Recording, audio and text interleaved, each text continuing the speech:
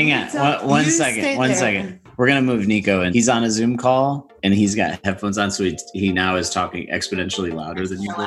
I literally just stuck my kid in a closet. I love it.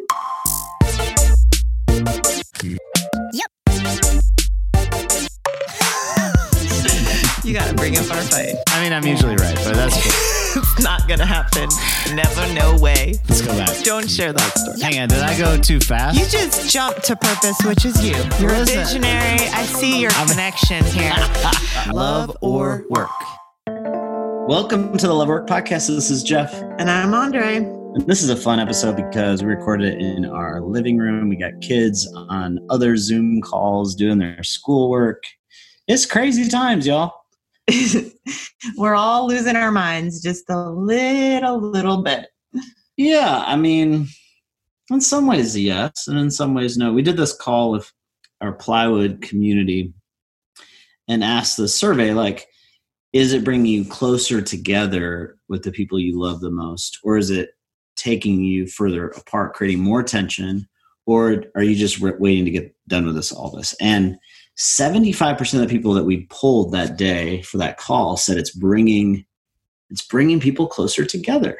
I agree. Isn't that interesting? Like in this tension of love work. Now, it's never been more complicated than in the last few weeks, but maybe this is helping. Yeah, I think it's good. I think it's a good thing right now. Oh, you do? Yeah, I think for me, it's definitely like a practice of the gift of presence and what that means. And it's so easy to, have kids going to activities and you're running around and you're, doing all the things. But this has really kind of stopped and accentuated like that gift of presence that you get to have this moment in time. And we're going to all look back at this as a moment in time. So to have this moment in time to... We're all going to look back. It's obvious. No, but I'm saying we're all going to go back to like, when COVID-19, that time. It's a for better or worse moment, right? Like where we all are going to have a story of moments of craziness, moments of blessing, moments of, can we ever get out of this house? Insanity. Things like that. Well, today, though, we want to bring you a story of inspiration and a story of launching something, doing something that has never been done. Literally never been done. They're breaking new ground. Yeah. Which is kind of cool because I hope you want to get involved in what they're doing. This project is just launching. They just completed and celebrated the launch of a Kickstarter where they... Well, why don't I introduce? Well, I was building anticipation. People are literally on the edge of their seat right Who now. is this? They just launched a Kickstarter. This is the future. They're breaking new ground. And next thing you know, they're going to conquer the world and save lives. Oh, here we go. This is an introduction. Hang on. You're not meeting my level of anticipation. We'll do that again. They're breaking new ground and they're ready to go. Saving lives. Yes, tell them how they're saving lives. This is the project called Mission Mighty Me. Let me help you. Mission Mighty Me. And it's Catherine and JJ Jackson. Catherine and JJ Jackson. Got to stop. This is awesome. And basically, this is a company that is really tackling the food allergy, nut allergies, specifically in children. Yeah. I mean, they're literally going to change kids' lives. Yes. Because they're going to reduce the amount of allergies by 80%. Yes. Because if you are a parent with a child with some kind of food or nut allergy, or if you are a person with your own food or nut allergy, you understand the burden of what food allergies puts on you as a parent, you as a person, and your child. And this is something that is going to save thousands of children from nut allergies in the future. Can't wait to see what happens with this project. We want you to check them out, though. Oh, yeah. MissionMightyMe.com. Yes. And purchase it. If you have small children, babies, anything like that, we want you to purchase their product. Just launched. Their online store is launching. It just launched last week, I think. Yeah. So this is awesome. Listen for these 3 things. Number 1, going on dates at 11:30 at night. Number 2, you would be snoring. Are you talking about me? Sound asleep snoring. I feel like we have some friends. Actually, we did that in college. We did. We fell in love late at night like that. I will say I do have some friends that every so often get me out really late at night. And they say that I get really funny after 11. Yeah. Yeah. Number 2, driving the bus with no steering wheel. Yes. That's the definition of entrepreneurship. Entrepreneurship right there. And number 3, nut allergies. I didn't know there was like just peanuts and tree nuts, and I never really thought about all the different variations of nuts and all the different allergies, but they're in it. They're in it to win it. They're in it to change lives. So I want you to get up off your seat, get excited, learn the story of Mission Mighty Me. Here is JJ and Catherine Jackson. Let's go. We first met through friends. We were both living in Manhattan, and in New York, Southerners kind of run in packs. And Catherine's group of friends and my group of friends happened to be out, and we met and talked for a little while. And I remember thinking, gosh, she's really something special. And so I got up the courage a little bit later, a few days later, and gave her a call and asked her out. And she said yes. It was great, right? So I was super psyched. And then 24 hours later, I remember sitting at my desk at work at like 11 o'clock at night, and the phone rang, and it was Catherine, and she canceled. And the reason was basically that she just said that she didn't know me, and she didn't know who I was, and so she just couldn't do it. Well, in my defense, so JJ had literally just gotten back to New York from a year abroad doing a fellowship.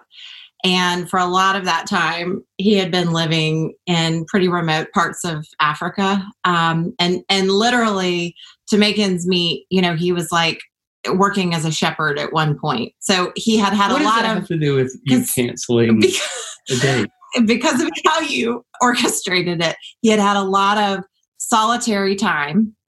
And he came back, and yes, we met, and we had this actually amazing conversation about his fellowship and about his travels all over the world, but also in Africa. And I remember thinking, this is not your typical investment banker. I really I dig this guy.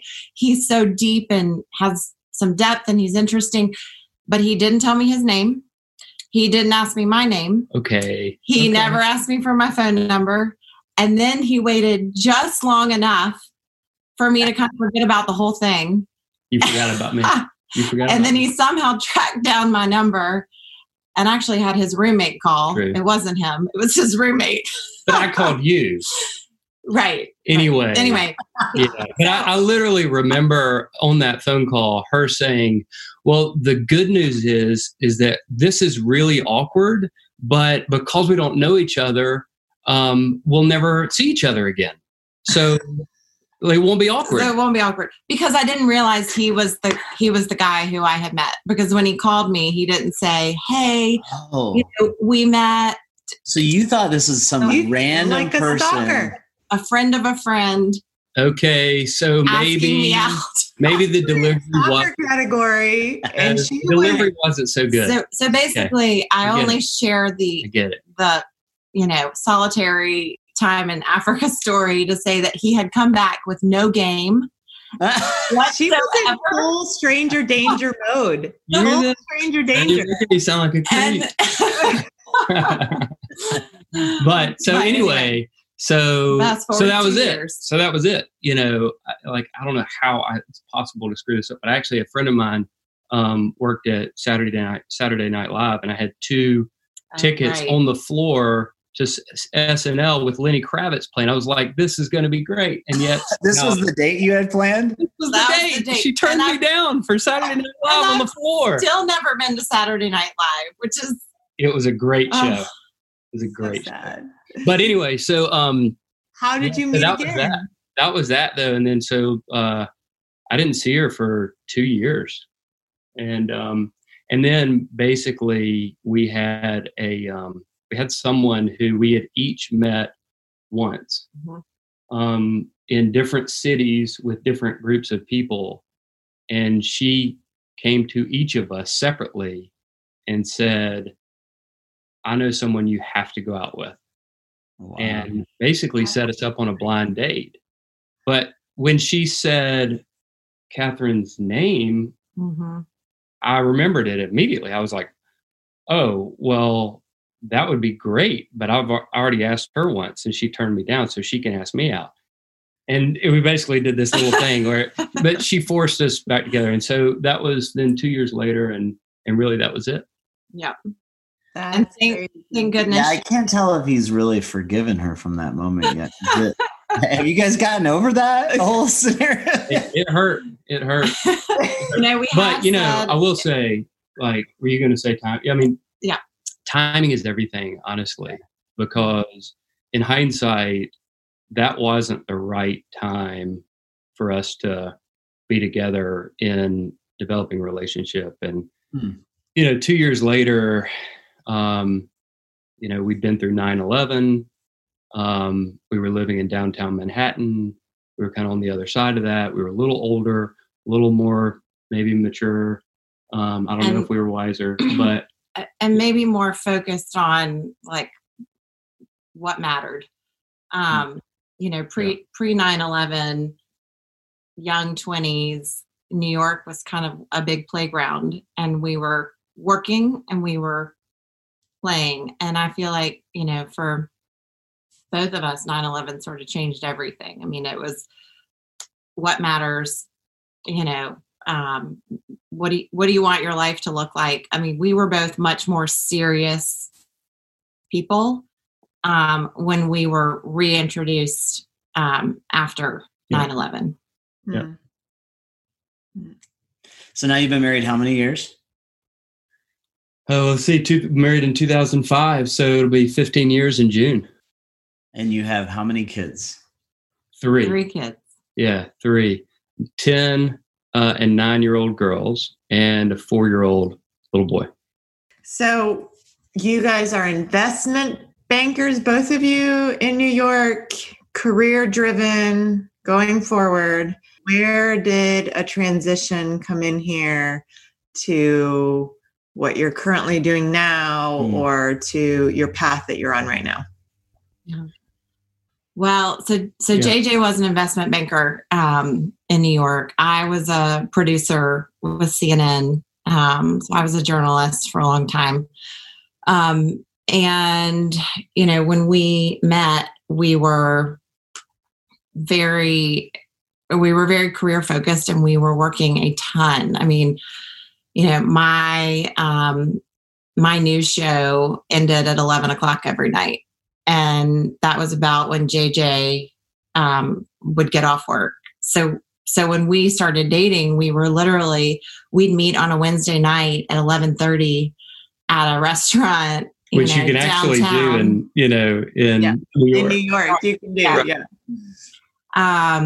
And don't you remember though? Sometimes we would linger a little long because that was our time together. And I can't even tell you how many times we would be the only people in the restaurant, and we would look over and the kitchen staff would be sitting around a table together, kind of looking over at us when they're going to go home. It's time to go home. You're like, yeah. I love these 11:30 dates. That's it. I mean, that's how, thank goodness we were on the same kind of crazy work schedule, because we were actually able to see each other, even though it was during these sort of ridiculous hours. And we were both working so much that we understood what the other person was going through. I mean, I remember it took us almost 2 months to have our second date because, Either I was traveling or JJ was traveling. Right. And JJ had a very bad habit of just calling last minute and saying, hey, can you go do what, let's meet at the Natural History Museum. And I would be like, I'm traveling. I'm out of town. You got to start asking with a little more. My plan. We got to start planning. but so we were working. And in hindsight, it's actually almost like kind of funny because I wouldn't say we were on the exact same schedule because we both finished around the same time at night.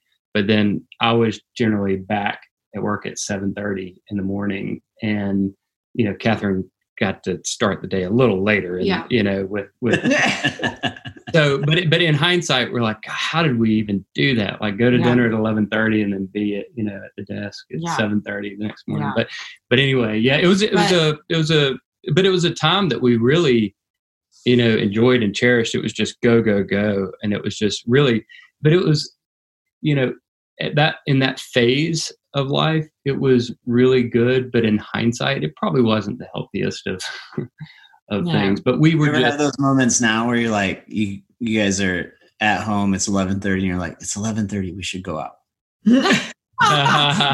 We are usually asleep. I think they're too tired.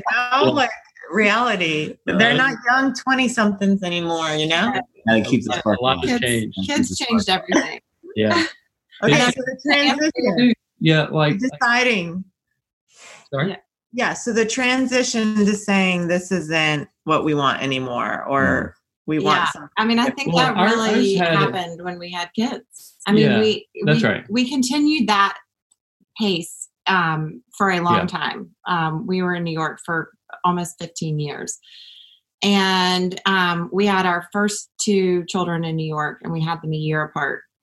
Yeah, and I think it might be good to mention that when we decided to have kids, we, in hindsight, were just I feel like we were super naive as to what it would look like to be on the other side of that, right? We were kind of like, oh, great, we'll have a baby, it'll be so wonderful, and nothing will change. We'll just keep working our crazy job, and like, I'm sure it'll just work. And so we kind of went into it, I feel like, feeling like we could do it without any changes. And it quickly occurred to us, and we quickly realized that that's just not realistic. Yeah. Especially first 2 1 year apart. Yeah. You're in a small little New York City apartment or something. Yeah. And they're 15 months apart. Still trying to keep up the same kind of work schedules. For me, it came crashing down, I think, earlier and sooner than it did for JJ. I went back to work after having our first child, not realizing that I was pregnant with our second. And, I remember the first day walking back into the building, and I got in the elevator and I just burst into tears. I felt like I had left like a piece of me back home in our apartment. And I went to the bathroom and, kind of like tried to just get it together. And I was like, you have to do this. This is the plan. You've never even thought about taking time off to stay home. You have to do this. And, but I remember that first day just being so hard. And I remember you saying that it was like you left your arm at home. Yes. It was like a piece of your body was not with you. It was a physical, it was such a physical feeling of detachment from something that I didn't want to be detached from. And I will say, I mean, it got easier. But then what the realization that I had is this career as a journalist that I had loved and that had, given me so many amazing experiences, and I learned so much, and I loved my, my show and the staff. I mean, they were like my second family and still are, a lot of them. But what I realized is working in news and having a family can be very difficult. It's not that it can't be done, but the unpredictability and the not ever knowing when you're going to have to jump on a plane suddenly hit me. I had this very sort of upsetting revelation where I was like, I don't think this works. I don't think the way I want to be a mom and the way I want to be a journalist are compatible right now. But remember also the, and maybe you're going to mention this, but like, the assignment. I mean, it really... That's when it kind of came home for me too, because I was having a hard time understanding it as well. My next assignment was to go to New Orleans to produce I had covered Hurricane Katrina when it happened, and my next assignment was to produce a documentary for the anniversary, for the 5-year anniversary of Katrina, and it was going to require me to spend several weeks off and on in New Orleans. And I said to JJ, I'm nursing a baby. And people were like, oh, it's okay. You can ship your breast milk. You put it on dry ice. It's doable. And I was like, I mean, I have so much respect for people who can go to those lengths and do that. But for me personally, I was like, I can't do that. So I actually decided to take some time off. And then ultimately we sort of decided that New York itself was too, the pressure cooker was too crazy for us. Well, there were other things about New York too that led us to, want to head on out of there. But yeah, I think we were learning as we went that kind of having it all in terms of, the family, the kids, the career, and so forth it was requiring adjustments, and it was requiring choices to be made. And they were just choices we'd never run into before. Before it was just like, what do you feel like you want to do for your definition of success? And then when the kids came along, it changed everything. Mm-hmm. I think it made us start to think about a different definition of success. That's good.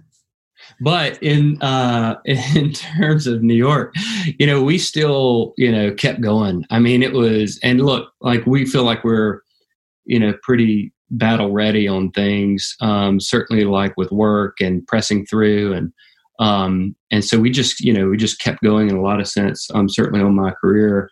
But it was really that winter in New York where we're pushing a double stroller, the long double strollers where the kids each other and they're like enormous, right?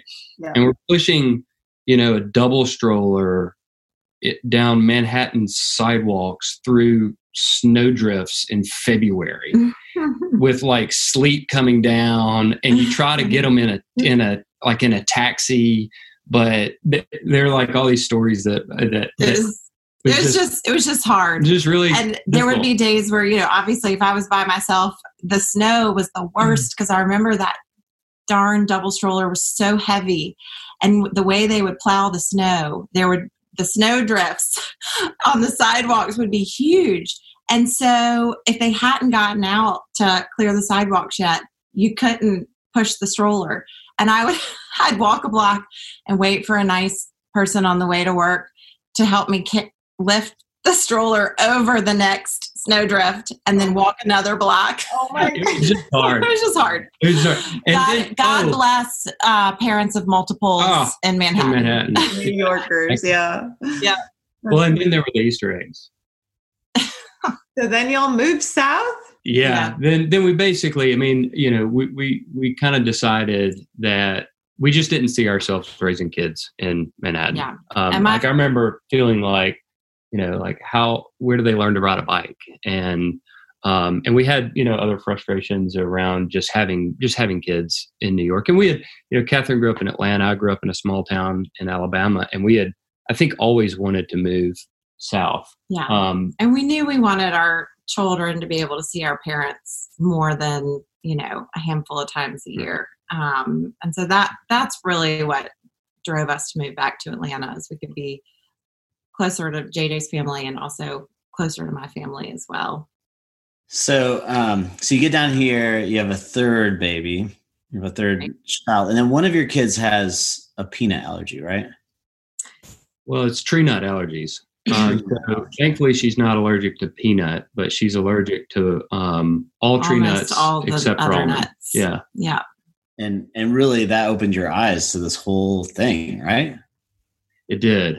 Yeah, it really did. So, so when our first two children were born, the common medical guidance, what our pediatrician recommended was that we not expose them to nuts or other common food allergens, eggs, milk, in the first couple of years of life. And that was really the guidance that had been issued by the American Academy of Pediatrics in the year 2000. And it just continued to be the recommendation for a few decades after that. So of course, first-time parents, we are doing exactly, what our pediatrician recommends.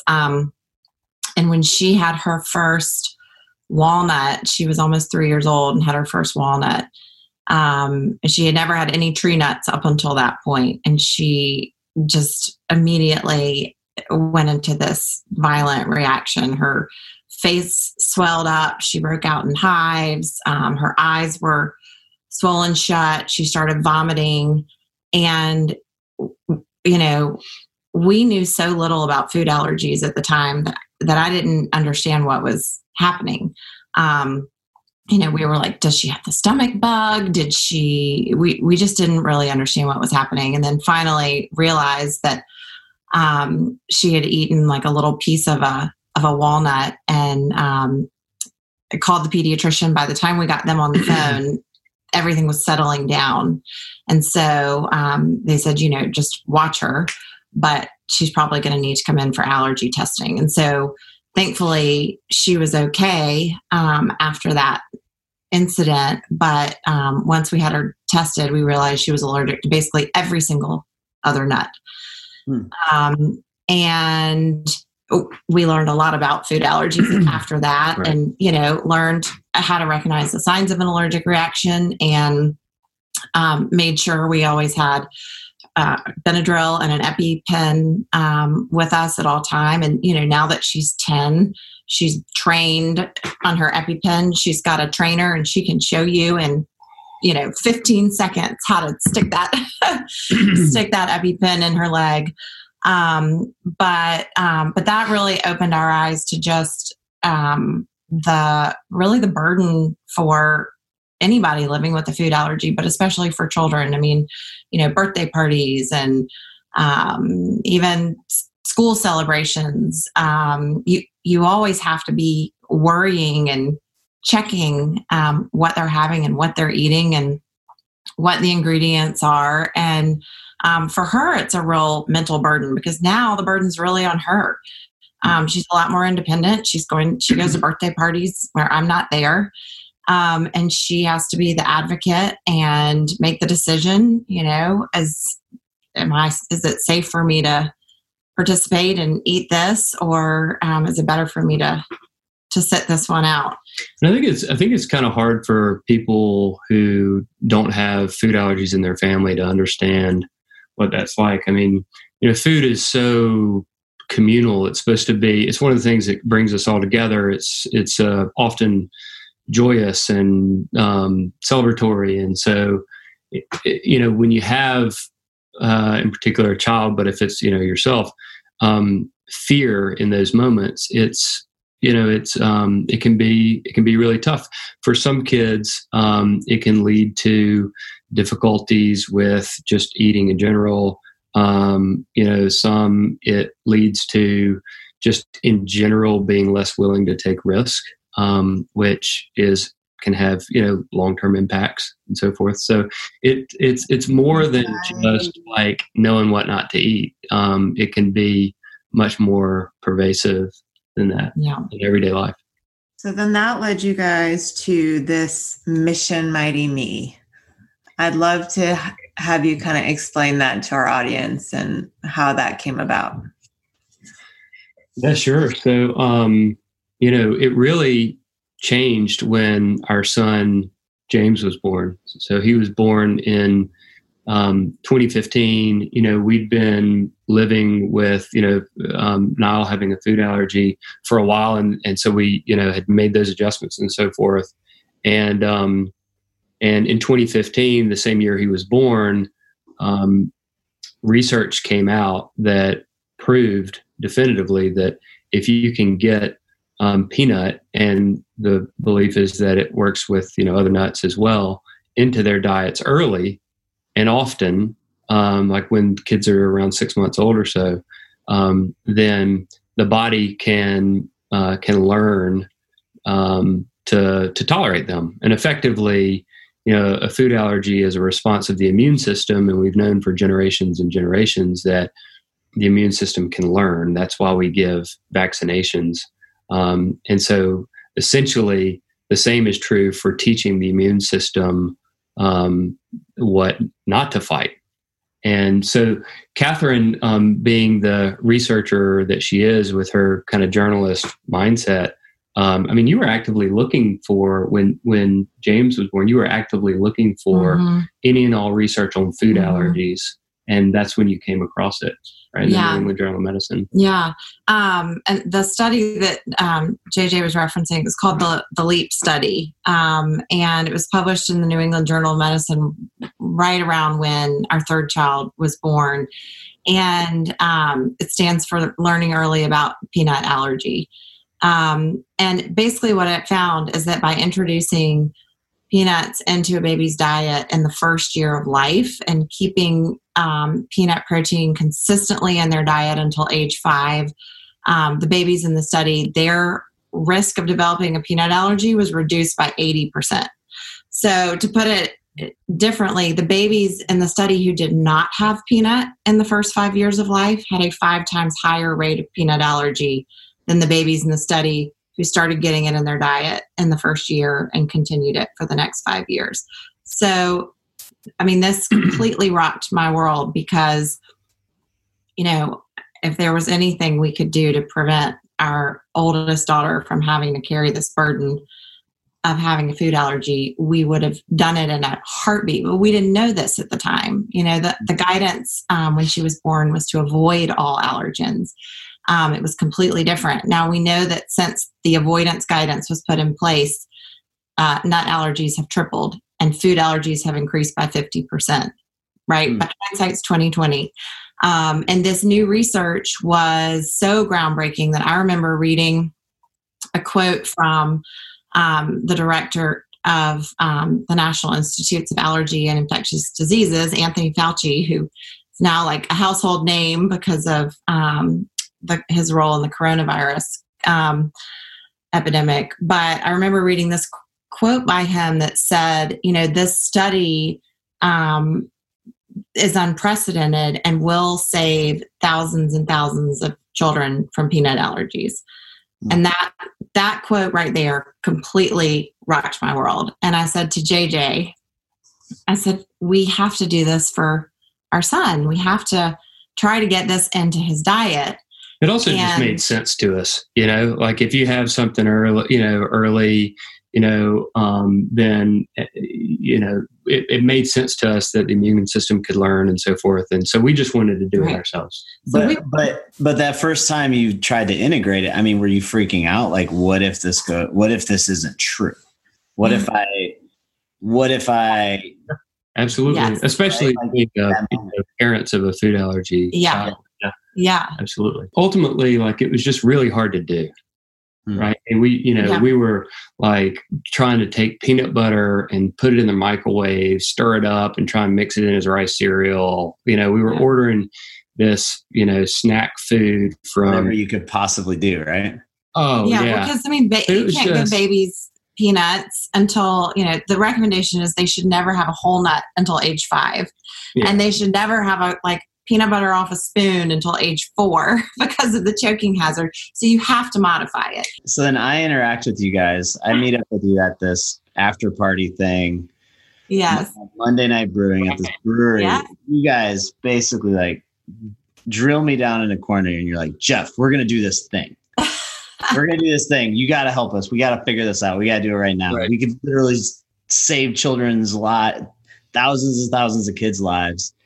And it was a concept. So tell us what you created. Tell us what Mission Mighty Me. Yeah, sure. So, what from our own experience, what we figured out is that it was just really hard to do. And it was really hard to give, babies peanut. And because the entire baby food industry was peanut free. Mm-hmm. And all nut free. All nut free. Really getting any allergenic food. The American Academy of Pediatrics, since the research came out, now recommends early introduction of peanut in the first year of life, and not to withhold any allergenic foods. So, the guidelines have completely shifted based on this research, and yet there's still just the baby food industry is still completely allergen free. And that's what was making us crazy, is because we kept reading, you're supposed to be doing this. You're supposed to be doing this. To us, it was so obvious that this needed to happen and so frustrating that nobody was doing it. And so for us, Catherine's the one who, had the idea. And I remember her coming to me. I remember, talking in the kitchen, and she was like, I remember her holding up those, those puff containers that are in like every diaper bag, that the little kids chow down on all the time. She had like a thing of puffs and then a jar of peanut butter. And she was like, why has nobody put these two together? Mm-hmm. And I'm just like making a cup of coffee. I'm like, Catherine, I don't know. Like, what's, sure, somebody's, now that we know what we know, somebody's going to I'm sure do it. Somebody will do it. Somebody's going to do it.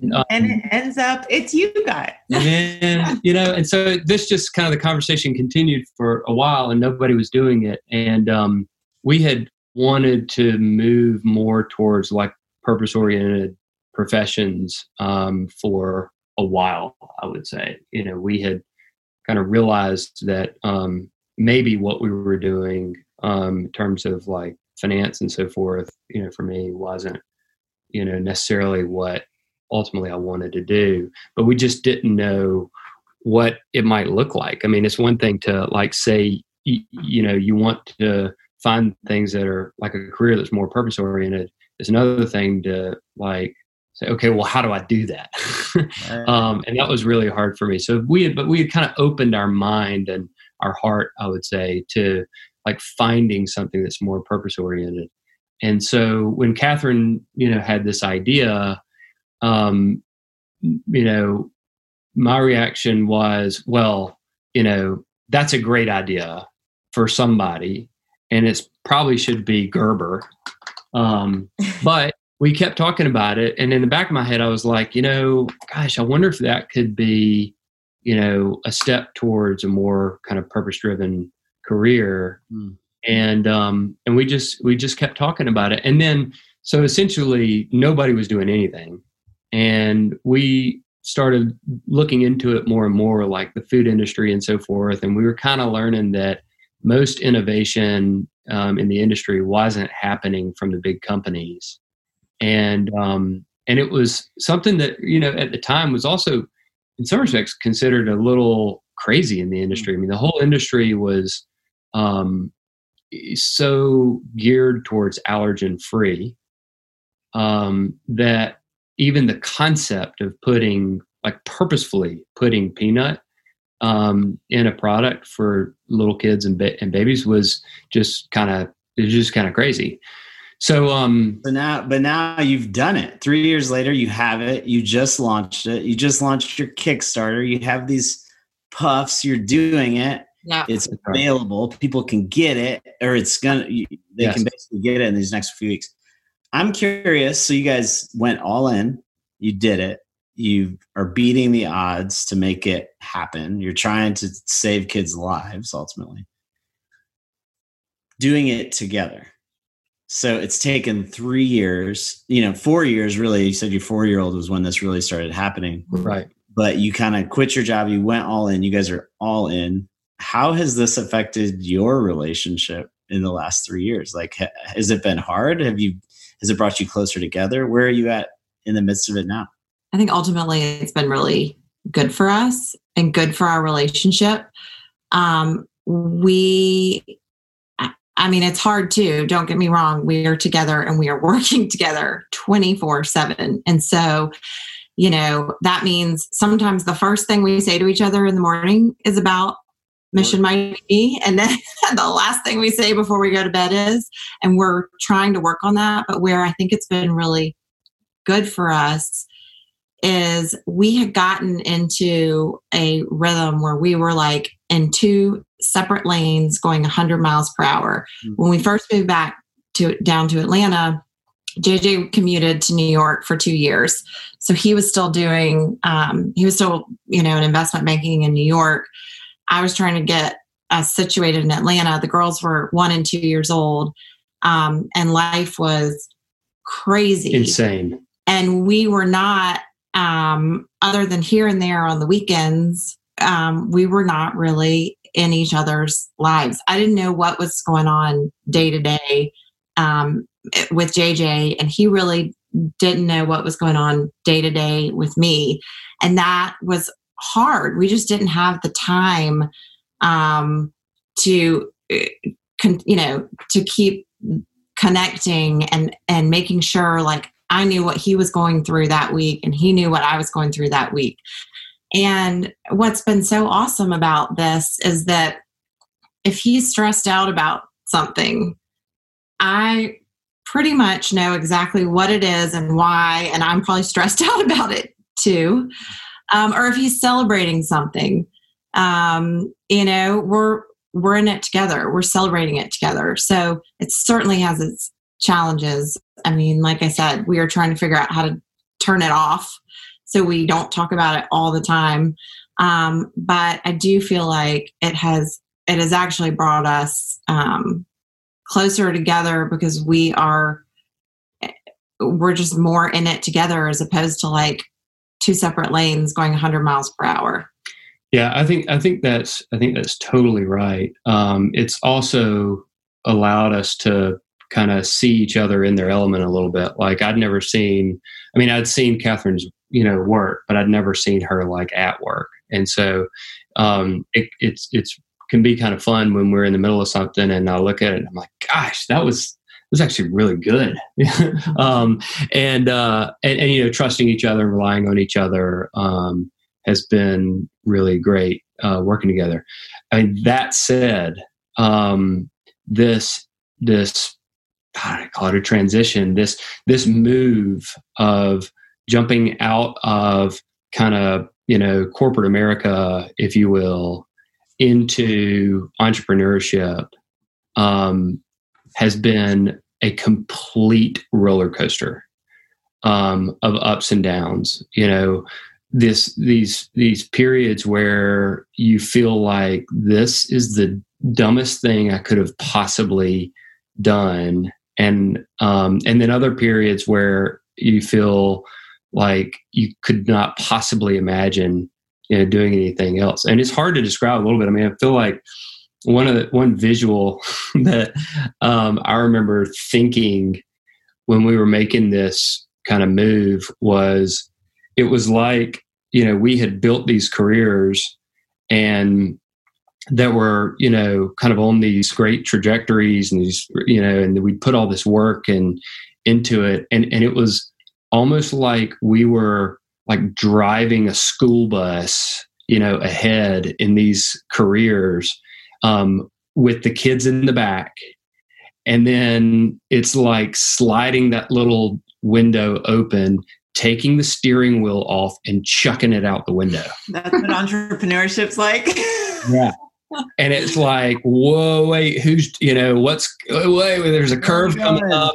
Like, wait, what happened to the steering wheel? And like, so that's just been, it's just been up and down and hard. And so I feel like working together has brought us closer together, as Catherine mentioned, because we're going through this together, but it's not all roses because it hadn't been, nothing has been easy, but going through that together, I think, for our relationship has been really good for us. It's funny because there's a lot of people that are you were mentioning like you appreciated what each other did, but you had never really fully seen it, Right. Yeah. And recent days with all the things happening surrounding us, I think every couple that is working, they're seeing what each other does in the same building, Right. and which brings pros absolutely. and cons, right? And I think Absolutely. a lot of people can probably relate with that right now. Yeah, for sure. Yes. Absolutely. What's something you have learned in the midst of that journey that you wish you would have known when you started about your relationship? I feel like for us, one of the hardest decisions we had to make was to do it at all. Like we had these careers. I had my career.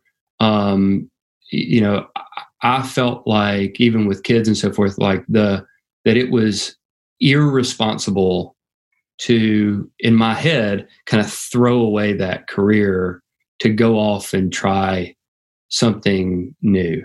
But now that I look back on it, I'm just so glad we did to kind of start this journey and just try something. I try to make important decisions thinking about what it'll be like when I'm 96 years old and getting towards the end and looking back and being like, what am I glad I did? What am I proud of? What am I not proud of? And I remember, as we were trying to decide whether or not to pursue this, what it really came down to is, and I remember us talking about this, was we decided that we knew that we would have more regret if we didn't try it. Then even if it didn't work. Yeah, we would have more regret if we didn't try it than if we tried it and it failed. And that realization for us was like, well, if you know that, then how can you not do it? It kind of lifted a little bit of the burden, I feel like, that I thought I was feeling of trying something like this would be irresponsible, because it kind of gave us the permission, I guess, right, to realize that, that's when it changed from something that we thought would be kind of interesting to do to something that we realized we had to do. I have a hard question to ask you guys. And if you don't want to answer it, then it's okay, but I have a follow-up to this. We've never asked this to anyone. Your scenario is kind of unique to the question. You were talking about, like, you guys were both kind of going all in your own lanes, but separated, basically. Like, you're going to New York, you're in Atlanta, like running. And then you quit that and you go all in together. Do you think because of this, whether it works or fails, it increased the likelihood of you guys lasting more so than the other scenario, or less? You get what I mean, the question I'm asking? Yeah.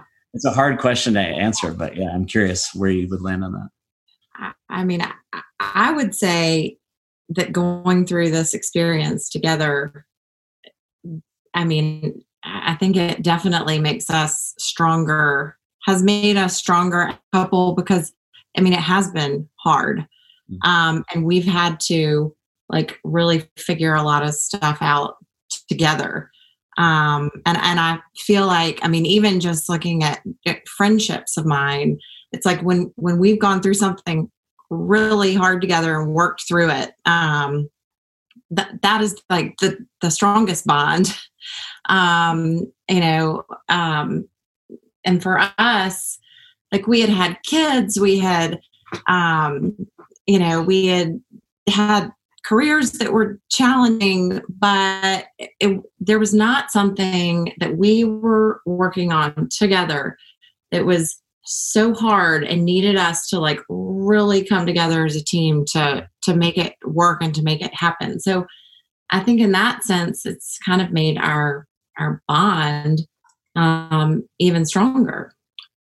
Yeah, I totally agree. I mean, no question, actually. We've just spent more time together and gotten to know each other and been through this together. It's been a total roller coaster, and there's no question in my mind that it's made us closer. I mean, to the point where we even, of course, when you're starting from something from scratch, you're like, is this going to work? Is it not going to work? Sometimes you have these periods where like, just there's no way it's going to work. And I remember multiple times having this conversation where we were even like, well, like we really think this is going to, work and it's going to help a whole lot of people. But if it doesn't, let's find something else. Like we'll do it. We'll do it again. Like we're going to find something, it wasn't like we want to keep working together. Yeah. So that's a good sign. Yeah. Okay, our final question that we ask every couple: is it possible to change the world, stay in love, and raise a healthy family? I think absolutely it's possible to do all of those things. And I think ideally that's what you strive for. That's the goal. I do think that it may not necessarily be possible to do all of those things at the same time at the level you want. I remember we talked about kind of having children, starting a family, and then going back to work, and having this realization that something had to give. And I didn't want to sacrifice or compromise anything. I didn't want to miss one special thing with my daughter. I didn't want to miss, one assignment at work. And I wanted JJ and I to still feel like we were newlyweds. And what I realized, one of my mentors at CNN, I remember, told me, he said, the problem is you really want to have your cake and eat it too. And you can't do that. And I remember going home that night to JJ and saying, that was the most sexist comment. Of course I can do it all. And, I think that we do a disservice to women telling them always to expect that they can do it all. At the same time, at the level they would strive for. And I think something that I've kind of realized, and it's actually been very liberating for me, is that the goal is to do it all. The goal is to do all of that. But it doesn't always necessarily have to be at the same time at the top level of all of it. Your career can have on-ramps and off-ramps. You don't always have to be in the fast lane going 100 miles per hour and never taking a minute to turn or to adjust. Yeah, and I think, because I agree, I think it's absolutely doable, but I think it takes time to find a way to make it work, because we thought we could do that without making any changes, and for some people they can do that and it works. For us, it just wasn't working like we wanted it to, so we had to make adjustments. And I think unfortunately, some careers, some, job positions may not work for someone that's trying to do each of those things at the same time. And so it kind of requires some hard choices. But I think and also to Catherine's point, it may be that different parts of it come in different seasons. Right. We've certainly experienced that. But we think it's definitely doable. I think communication is a big part of it, in making sure that, you're talking with each other as much as possible, and really kind of understanding that each of you are, what you're searching for, and helping each other, kind of get what you want. And sharing the responsibility with your spouse. I mean, there are seasons where JJ's been busier, so I've had to pick up more of the stuff at home, or I've been busier, and so JJ's had to pick up more of the stuff at home. And someone's got to do that. And especially, for us working together, like JJ, he would often say to me, I need more of you, like on the business. I need more of you on the business. And I would say to JJ, we have the same 3 children. So somebody has to take them to the doctor and pick them up from school and, make sure that their needs are all met. Somebody has to do that. And we've gotten better about just kind of toggling it a little bit, where someone picks up more of the slack when things are crazy for the other person, and vice versa. But I think what I have learned is, being a bit of a perfectionist, it's not all going to be perfect at the same time.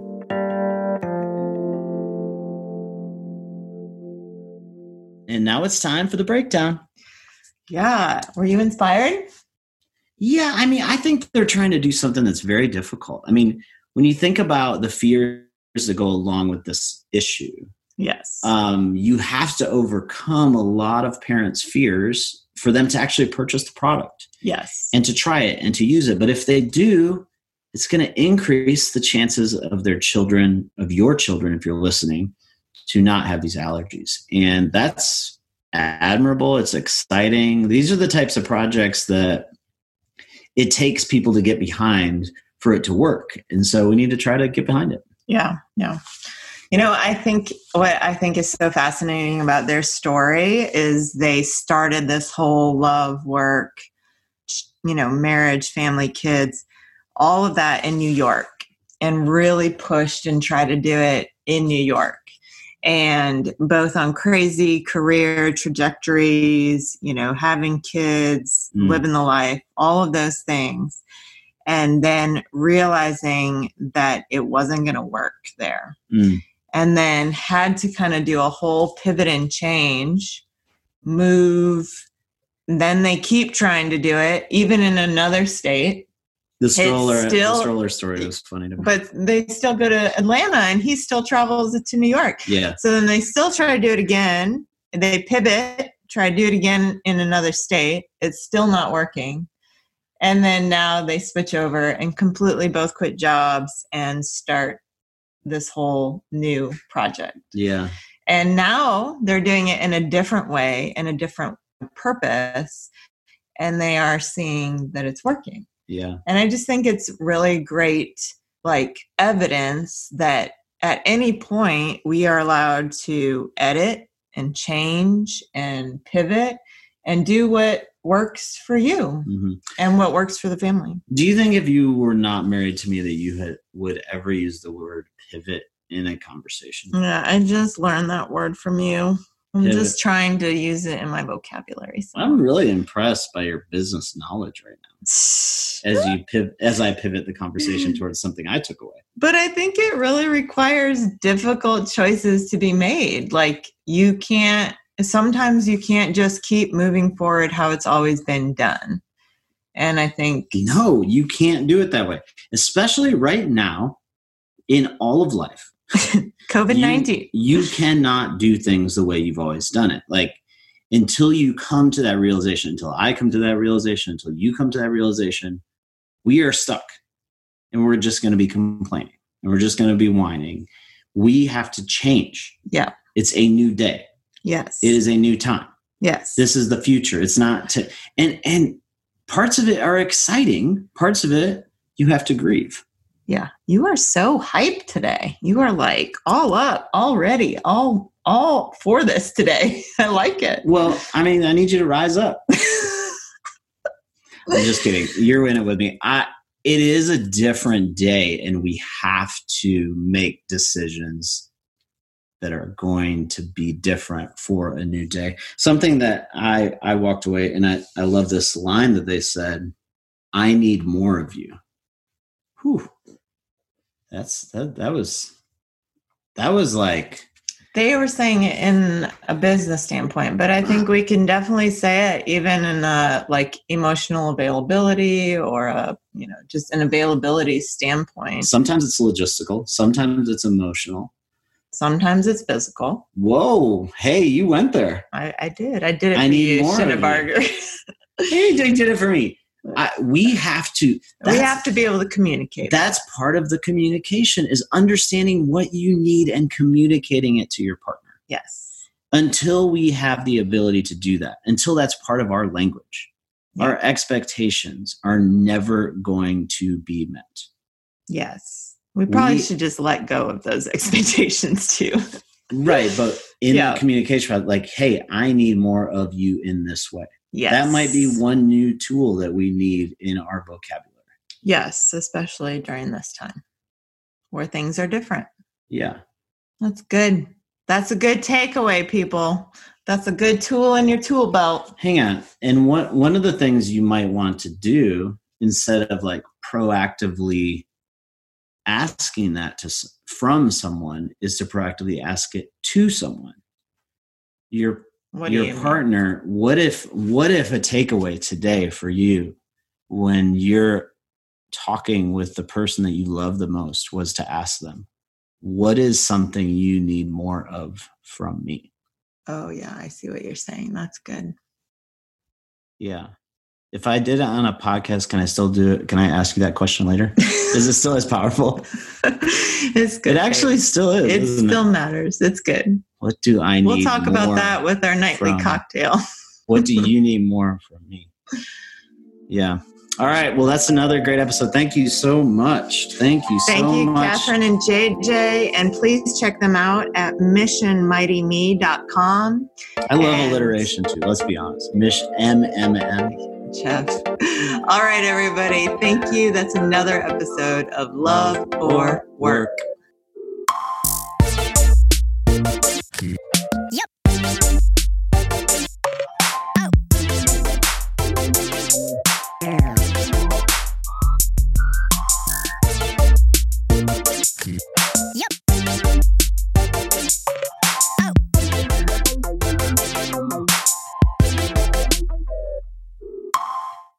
This episode was produced by Matt Owen for Soul Graffiti Productions.